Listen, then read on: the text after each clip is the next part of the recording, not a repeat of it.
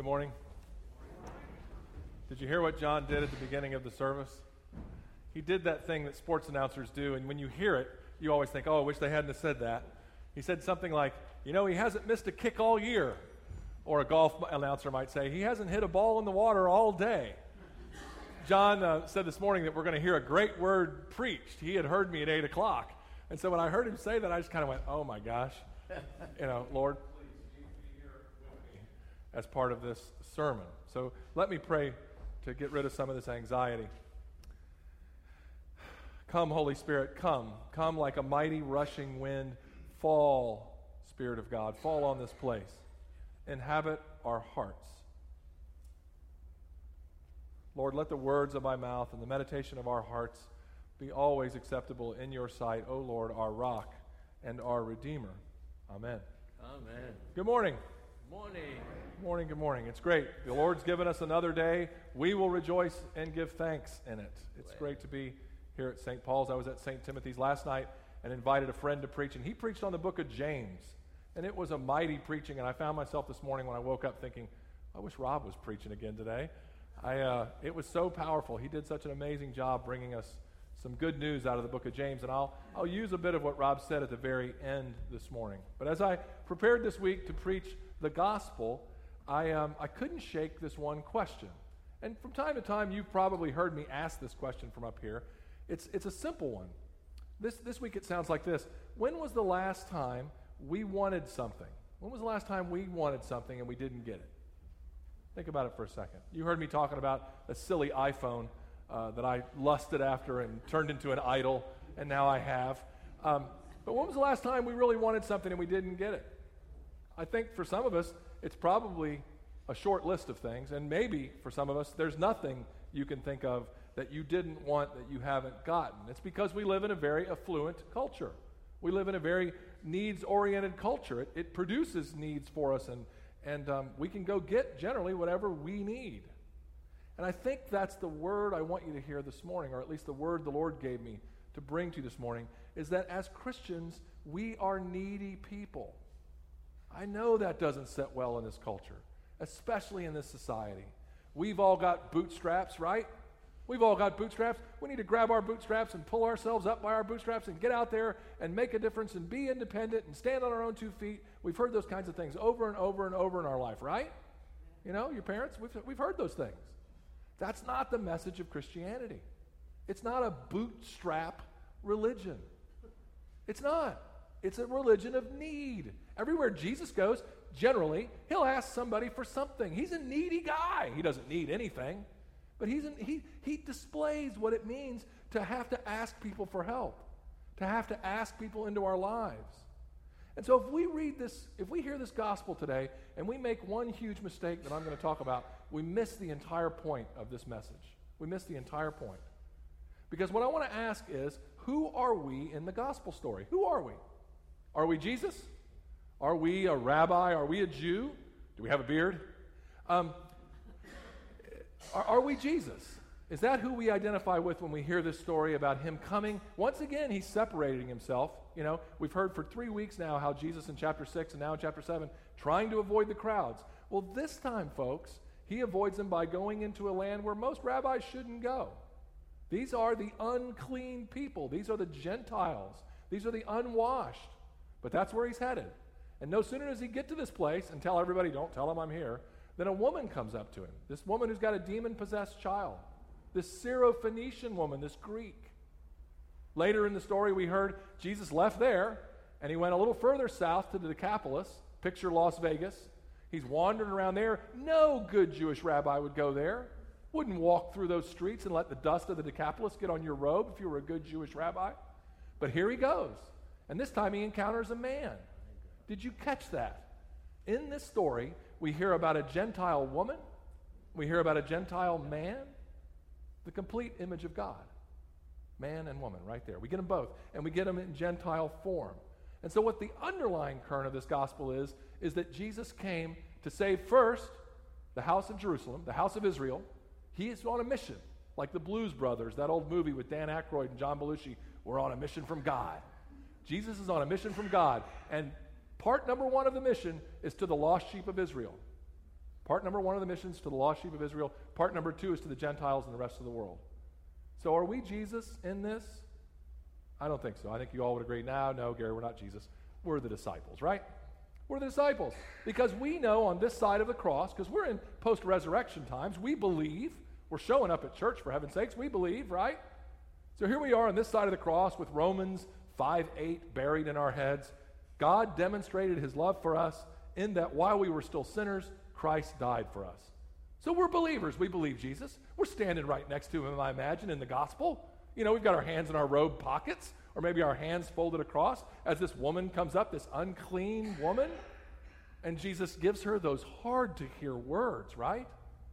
When she asks for his help, what does he say? He says it's not right to take the food of the children and throw it to the dogs. And we stand right there and go, yeah, Jesus, tell her. We believe, they don't believe, we believe, right? And it's just impossible to hear that. What he's saying, just for a brief moment of context, is that I have come for the house of Israel first, then to the Gentiles. You're getting ahead of the story, ma'am, is what he's essentially saying. Now, dog in any language is not good, and I've heard people even say, oh, don't worry, it wasn't a tough dog. It was the Greek. The Greek actually means puppy. Well, I don't think in the Middle East, or especially in this country, calling anybody a dog or a puppy is a compliment. You know what I mean? So it's still that Jesus is trying to explain to her in a crude way that I've come first to the house of Israel, and then I've come to the people, to the Gentiles. So are we the disciples? Have we put ourselves mistakenly in the place of the disciples? Think about that for a second while I tell you this. When I was learning how to preach, some of you say I still need to keep learning. When I was learning how to preach, my homiletics professor would beat the lectern if we didn't do a certain thing, and that was good preaching was supposed to take people back and forth through the cross. Because we're at a disadvantage. We're on this side of the cross. And so we view everything from our perspective, which is Christ has died, Christ has risen, Christ will come again. But in this story, brothers and sisters, in this story, the cross hasn't happened. It's not an event yet. It's not an event yet.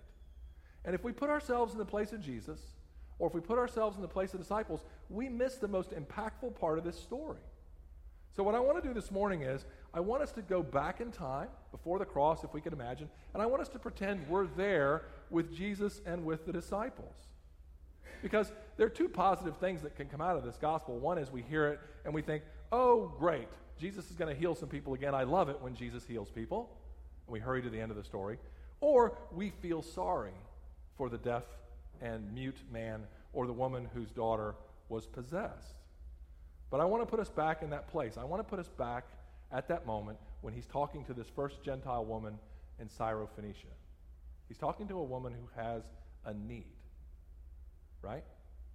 And he calls her a dog. So if we're not Jesus and we're not the disciples, we're left with that fact. We are the dogs. We're the dogs. I've been waiting all week to say this. Bishop Mark Lawrence, Father John, our new rector, Tripp, Gary, everybody at that moment that's not of the house of Israel is what?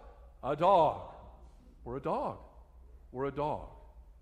It's the second group of people that Jesus promised to come back and rescue. Remember the covenant? Israel first, then the rest. Then the rest. But remember, again, at that moment in the story, the cross hasn't happened, and so that's where we are. And I think when we hear it that way, and it makes us laugh or it makes us smile, it does what it's supposed to do. The gospel is doing what it's supposed to be doing. It's not just allowing us to go, oh, Jesus heals, and oh, Jesus is merciful, and oh, thank God, he also included us Gentiles. But it does the most important thing. It reminds us that he did it first. He acted. We came needy. We came broken. We come unhealed. We come sin-stained. And he acts first. He comes into our life. It puts the cross back in its rightful place. That's why we come here Sunday after Sunday. It's not to remind the world that we've got our act together or that we know everything. It's to remind the world that we see ourselves as needy people. I think it's kind of startling. I mean, it really is. When I stumbled onto it, I was like, wow, that's actually, I never thought of it. I thought I was one of the disciples. But the problem with thinking that way is we eliminate sin. We take sin out of the equation, and we forget for a moment that the creation, and most importantly us, we needed it. So we can't become comfortable. Church, we can't become comfortable with living life on this side of the cross as if it's all done. It's all packaged up and everything's okay, and we're going to move on in that. We are adopted sons and daughters. We are adopted sons and daughters. We are no longer dogs, those of us that believe. But we can't get comfortable. We can't get too comfortable with that. We have to remember this. One commentator says this about that gospel. What this gospel teaches is that whether Jew or Gentile, I'll say male or female, near to Jesus or far away, knowledgeable or neophyte, only the touch of Jesus, only the words of Jesus, only the Spirit of Jesus can enable true hearing, true seeing, and true understanding. Imagine what it felt like for those two people. Imagine. This rabbi comes into town, he's not supposed to be there, and he does these miraculous things. Her faith actually sets him on his toes. He can't believe she said that. And he looks at her and says, your faith, those words that you said, it will be done for you as you've asked. Go home, your daughter's well. Can you imagine when she walked through the door? I bet she wasn't surprised. I bet she wasn't surprised. She knew who he was. She knew he was the King of Kings. He wasn't one of the King of Kings. He wasn't one of many. But she knew he was the prophesied Messiah. Or imagine the man. How weird was that? He's in a crowd of people. He's been mute and deaf since birth. Jesus removes him from the crowd. Seems like that's all he's doing, and Mark is trying to get away from the crowd. He removes him from the crowd. He spits in his hand. And then he touches the man's tongue with his hands. That's some weird stuff, folks. And the guy can hear, and the guy can talk. Think of how grateful. He wouldn't be able to shut up about it, right? He wouldn't be able to shut up about it. It's a joy or a gratitude that I wish we carried with us day in and day out. I wish we carried that gratitude. Because here's the coolest part. What Jesus did for those two people in the gospel is nothing. Nothing compared to what he's done for us on this side of the cross. Those people are going to die one day. He's healed them. He's healed their daughter, but they're going to die.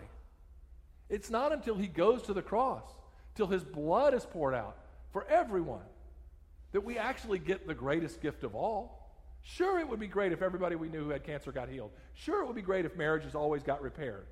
But the best thing he does is he assures us that in the future, it will all be set right. It will all be set right. He does for us and does for them on this side of the cross something even better than giving them voice or healing their daughter. What happens is we come to church week in and week out, and we begin to get in a religious groove. And we begin to think about all of the other things that go along with what it means to follow Jesus. And that's what James talks about. I wish we could read James right here. But what James talks about is the law. But the law James talks about is the law of love. It's the royal law, he calls it. The royal law. And the royal law of love, love God with all your heart, soul, and mind. Love your neighbor as yourself. And we come week in and week out, and we begin to believe somewhere in the back of our heads that, oh, there's some things we've got to do. There are some things we've got to do if we're going to follow Jesus. And there are. We have to do the food program next week, right? I love doing the food program. We have to do AA on this campus. We have to do Meals on Wheels. Those are great, great expressions of God's love for the community. I'm not knocking any of those things. But if we do them with the wrong hearts, like we say over and over again, then they're worthless. Here's the coolest part about what we have to do. James tells us that the law of love, the law that we have to keep, is that we have to love one another. So, you're going to leave here in just a few minutes, and if you don't remember anything except Gary called us dogs, if you're sitting there at lunch and you remember, oh, you know what, that crazy guy called us dogs, didn't he? Yeah. Remember this. Remember how it must have felt to be one of those two characters in the gospel that either had their daughter healed or had their own infirmity healed. Remember how grateful they must have been, and then just stay right there. Stay right there in that gratitude. And remember what James says. Because John's going to commission us at the end of the service and send us out to do the work Christ has given us to do. Here is the work. Are you ready? Love one another. That's the work. That's the primary work. Love one another. It's not easy all the time. Anyway, I'm looking at one of my neighbors. He's probably looking at me going, yeah, Gary, you ought to see his yard. He's not that easy to love. I mean, that's the work. Love one another. It's not more complicated than that. That is the work that we are to do. He's gone to the grave. He's defeated death. We are taken up in new life in baptism. So we were at one time, all dogs. We were. Now, no more. We're adopted sons and daughters. Ephesians tells us that. Ephesians 3:5, he predestined us for adoption. He wasn't content to leave us as dogs. He predestined us for adoption as sons and daughters through Jesus Christ according to the purpose of his will. He came to us in our sinfulness. So let's be grateful for the cross. Let's be grateful that we stand on this side, but let's don't ever forget that we were at one time, like all the other Gentiles, in need of a rescuing God, in need of a rescuing Savior, who hands us this law that's actually beautiful. Love one another. Amen. Amen.